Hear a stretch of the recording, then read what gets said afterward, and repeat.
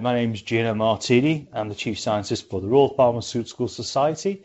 We have a great guest. He's a very good friend of mine, Professor Chas Bountra, who is Pro Vice Chancellor for Innovation at the University of Oxford. I'm joined by my colleague, Sarah Cahill, who is a Clinical Research Fellow, and she's on secondment to the Royal Pharmaceutical Society.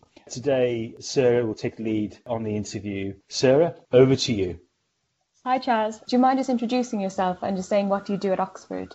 Yes, my name's Chas Bountra. I'm the Pro Vice Chancellor for Innovation. I have a chair in Translational Medicine. I'm director of a new institute called the Centre for Medicines Discovery. And before you started this role? Yes, I did a postdoc in Oxford in the mid-80s, and then late 80s I joined the pharmaceutical company Glaxo, which in 95 became Glaxo Wellcome, and then 2000 became GlaxoSmithKline. I worked there until 2008 and then came back to Oxford. I should say, that's where I met Gino at GSK, and, I feel so lucky to have worked in a company like that, because when you work with organizations like that, you just learn so much. And I did, when I left academia and went into Glaxo, I knew very little about drug discovery, and working in a company like that, you learn about toxicology, you learn about sort of the challenges of getting molecules across the blood-brain barrier.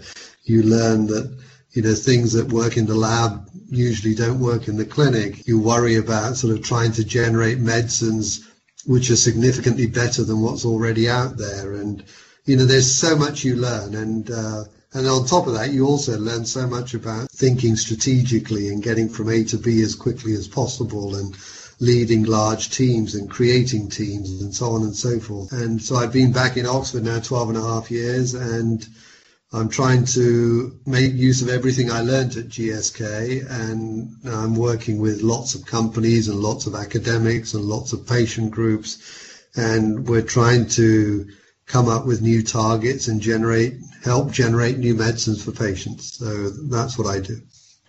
So my first question is, COVID-19 is forcing the research community to rethink how it does things. What's changed, and what lessons can we learn from this? I think, we're going to learn so many lessons from the past few months. The two big lessons I think are going to be or two big consequences after we're out of this pandemic, is that we have to invest even more in healthcare. And, here we're talking about a virus that started from one side of the world, has gone to the other side. It's caused hundreds of thousands of deaths. It's ruined the lives of tens of millions of people. It's, going to cause many people to lose their jobs, many companies to go under, and probably a few countries to go into recession. And so I think the big lesson for me is that we have to work together across the world. Countries have to come together to tackle some of these big problems. They're just too big to do on our own. And it's not just COVID, but coming up with a new treatment for Alzheimer's, or new treatments for 7,000 rare diseases, or a new generation of antibiotics, or, new treatments for mental health. These are such tough problems that we just can't do them on our own, and we have to work together. And that's one thing. And of course, I made the comment about we need to put a lot more investment into healthcare. So those are the two big lessons: more funding in healthcare and more international partnerships. And that leads on to my next question. So you have previously worked in GSK, and did you ever imagine that pharma companies would work in partnership to coordinate such a joined-up response to the COVID-19 pandemic?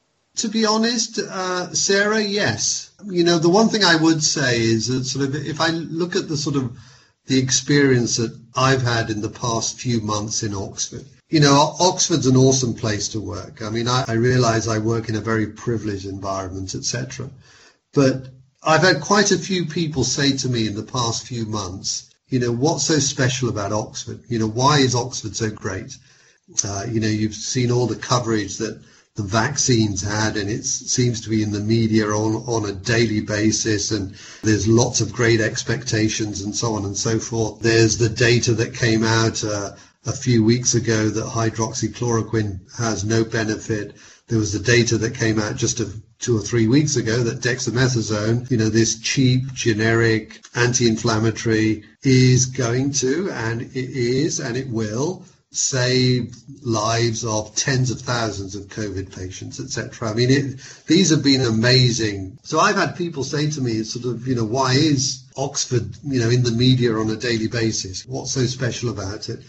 And, my answer is, Sarah, just 2 things, actually. I think, one, it's people. I mean, this place has phenomenal students. We have some amazing researchers. We have fantastic faculty. We have an amazing alumni network across the world, and many of these individuals are very successful in their own areas, but they're so passionate about continuing to work with Oxford and investing in Oxford. And then, of course, in this ecosystem, it's just full of lots of great leaders and innovators and entrepreneurs and people who are really passionate about what they do. And it just makes for such a fun environment. So that's one. The second thing is the culture in Oxford is really quite, I think, phenomenal. I know Gino's met our Regis Professor John Bell, and everybody knows him. I mean, he's just a unique individual. But he and many of my other colleagues and mentors, actually, I mean, Kay Davis, Mark Feldman, Peter Ratcliffe, Andy Carr, Fiona Powery, I could just go on and on.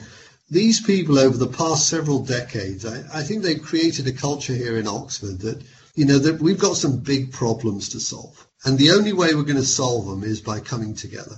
And coming together across disciplines, across departments, across divisions, working with industry, working with governments, working with regulators, working with patient groups, working with funders, working with other institutes, and importantly, even working with other countries. So it doesn't surprise me, this example, the vaccine example, I mean, sort of here, 2 brilliant academics, Adrian Hill, Sarah Gilbert, they founded this company, Vaccitech, and then senior leaders in the universities, John Bell, the Regis Professor, Gavin Screeton, the head of our medical school, Louise Richardson, our Vice Chancellor.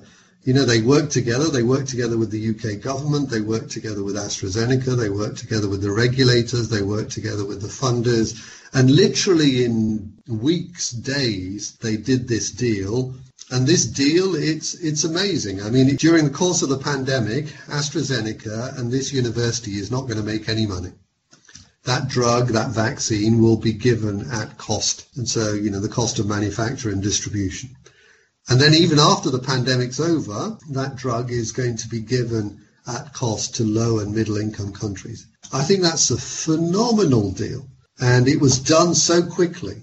And it is amazing. I mean, maybe one other big lesson, Sarah, is that sort of, if everybody comes together and they just focus on that one goal, and that one goal is to get a vaccine ASAP, because there are tens of thousands of people dying every day across the planet. If everybody comes together, the governments, the funders, the pharmaceutical companies, the regulators, it is amazing how quickly we can do things.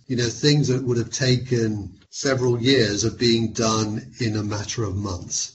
And it's that creativity, and it's that alignment, and it's that focus, and it's that urgency, and it's that single goal. So maybe there's some other lessons in there as well. So the key is collaboration, isn't it? And reducing those silo working together. I think there's also a bit more in there, Sarah. I've already said, and I mean it sincerely, I know I work in a privileged environment. And in Oxford, we have lots of great people, but we have lots of resources, and we have lots of infrastructure and so on and so forth. But even in Oxford, we can't do everything on our own. We have to work with other people. We have to work with other organizations, because other groups have got capabilities, resources, expertise that we do not have. And I think when you're tackling big problems and you want to do them quickly and cheaply and effectively, etc., you need to recognize what your own strengths are. But importantly, you need to recognize what your weaknesses are, and you need to work with people who can address those weaknesses. clearly AstraZeneca can do things that there's no way the University of Oxford could do. And so that's why it makes for such a brilliant partnership. And then, pulling in the regulators, pulling in the government. Of course, media has been very much involved, etc. I mean, I'm sure you could write a book on that experience. Yeah, definitely. So the whole world really is looking for a treatment or a cure for COVID. Can you give us any sense of what's happening in research at the moment, in particular in Oxford? Yeah, I mean, maybe I could give you 3 examples, actually. One of my dearest friends, Mark Feldman, who Gino knows well, the man who discovered anti-TNF drugs, he's been a wonderful mentor for me for the past decade. You know how everybody's talking about sort of, in people with a COVID infection, they've got inflammation of the lungs and they've got inflammation in other organs, and there's maybe a systemic inflammation, and the cause of it is a cytokine storm, inverted commas. Well, so one of the key mediators of that cytokine storm, I believe, Mark Feldman believes, is TNF, tumor necrosis factor. Mark, of course, as you know, is the man who, with Tiny Many a few years ago, discovered this class of drugs called the anti-TNF drugs, and these are drugs that are currently being used to treat rheumatoid arthritis patients and inflammatory bowel disease patients. And it's interesting that sort of one class of drugs, I think, has generated more than $350 billion of sales across the planet. And it's completely transformed the lives of patients with rheumatoid arthritis and IBD, etc. It's an amazing thing. Anyway, Mark, in the past 3-4 months, he has been working with colleagues in Oxford and colleagues in the US and in industry, and he's designing clinical trials to look at these anti-TNF drugs in patients with COVID infections. I have to say, I'm very optimistic. I would be very surprised if that doesn't have any benefit. So those trials are happening. So that I'm pretty excited about that. Another one of our colleagues, Raymond Dweck and Nicole Zitzman, they are trying to generate some broad spectrum antiviral drugs. And, they're developing assays and they're pushing those hard. And Raymond's actually working with colleagues in China to try and push that forward, etc. Again, another example of international collaboration. Another very beautiful example is a program that's been set up by one of my colleagues, Frank von Delft, a brilliant crystallographer, a guy named Chris Schofield, who's head of our Department of Organic Chemistry, and a guy named Dave Stewart, who's got lots of expertise in structural biology and antiviral drug development. But importantly, he's the research director at the Diamond Light Source, the synchrotron at Harwell, 10 miles south of Oxford. So these 3 individuals have got together and they're working on a new target for COVID. And what they did is a platform that they developed a few years ago called XChem, which allows you to rapidly screen proteins, novel proteins, and identify small molecules that bind to these proteins. And so they could be starting points for drug discovery, if you like. And this platform uses high throughput crystallography. So this is a platform they developed a few years ago. So what they did was they've taken this novel protein, which they think could be a new target for COVID. They screened a library of compounds. This is stuff that they've all done literally in the past 4 months.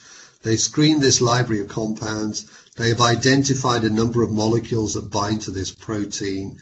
And what they did was they released all of that data to the world. Literally, these are the molecules that bind, etc. And the idea was to crowdsource chemistry. So get the whole world, any chemist anywhere in the world, in India, in South Africa, in Australia, wherever, they could take those molecules and they could think about how to optimize those molecules, potentially to try and generate a molecule that we could take into the clinic. And so literally within weeks, they got, I don't know how many hundreds of people across the world working on these with the data that they generated. And now in a matter of weeks, they've identified molecules with increased potency, and now they're trying to push those forward. And this program they've called Moonshot, but it's an example of a new target. It's used a platform that we established here, or Frank Vondel and Paul Brennan and Chris Schofield and Dave Stewart did a few years ago. They generated these chemical starting points. They didn't patent them. They shared them with the whole world.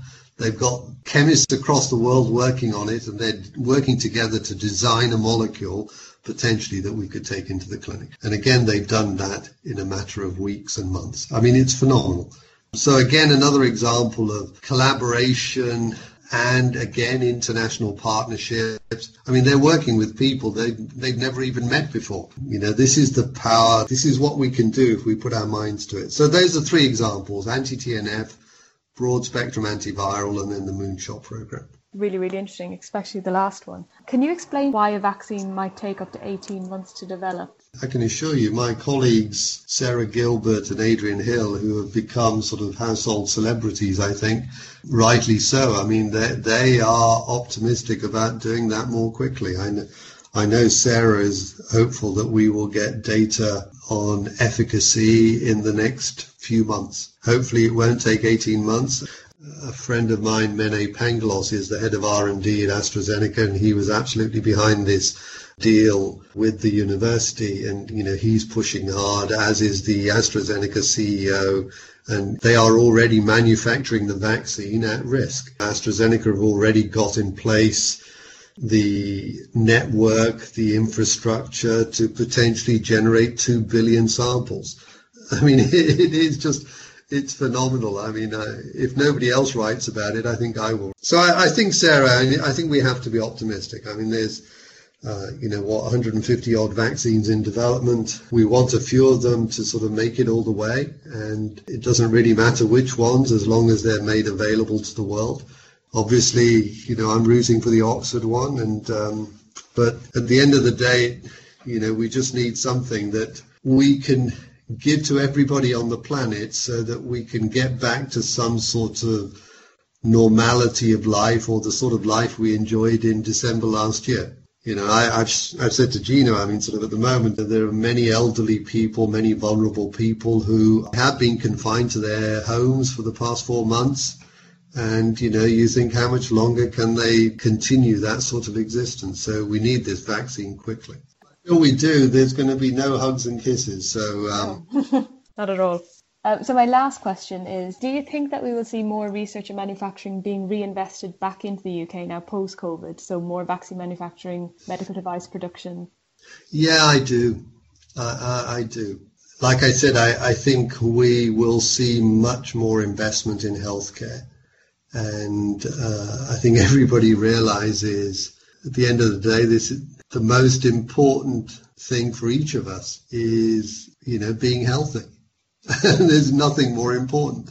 And it makes you realize that what we're all trying to do is so incredibly important. So I think we are going to see a lot more investment in healthcare across the world. I think we will see it in the UK. I think we will build capabilities in areas that we currently don't have. And all the vibes we get from the UK government is that's what they want to do. And I've discussed this with Gino. What the UK government, or what we in the UK and actually all societies across the world need, I mean, over the past several months, rightly, the government has been spending tens of billions sort of looking after people in the UK. But governments across the world, they can only function if they have tax revenue. And if we're going to end up having 2 or 3 million people unemployed, we need to create jobs. And I think this is where universities have a big role to play. I think we have to create new companies, we have to create new platforms, we have to create new industries. And I've often said to Gino, I think sort of across the world there's 4 or 5 companies that are each worth more than $1 trillion. So Apple, Amazon, Microsoft, Google, etc. And it's interesting, they're all data technology companies. And if you look at the most valuable pharmaceutical company, I think it's J&J, and that's about maybe just under $400 billion. So it's nowhere near $1 trillion. Even though many pharmaceutical companies, they've been around for maybe a century or 2 centuries, etc. I think what we're going to see in the next decade, I think we're going to see somebody create the first healthcare data technology company, and that company is going to end up being $1 trillion. And that's going to happen in the next decade. I hope that happens in the UK. Well, maybe I hope it happens in Oxford. Yeah. Well, thank you so much for taking the time out to record the podcast with us today. Well, Sarah, it's nice to talk to you, and thank you for everything that your society is doing. Pharmacists have an incredibly important role to play in the new healthcare ecosystem, and we have to do everything we can to help each other. So thank you very much. Thank you. Thank you, Sarah, for taking lead on the Chief Scientist podcast interviews. Chas, again, on behalf of the Royal Pharmaceutical Society, I'd like to thank you for your time. I know how incredibly busy you are in sharing your views and expertise. Thank you for the compliments to our profession, and thank you for all the support you've given the Royal Pharmaceutical Society. Stay safe.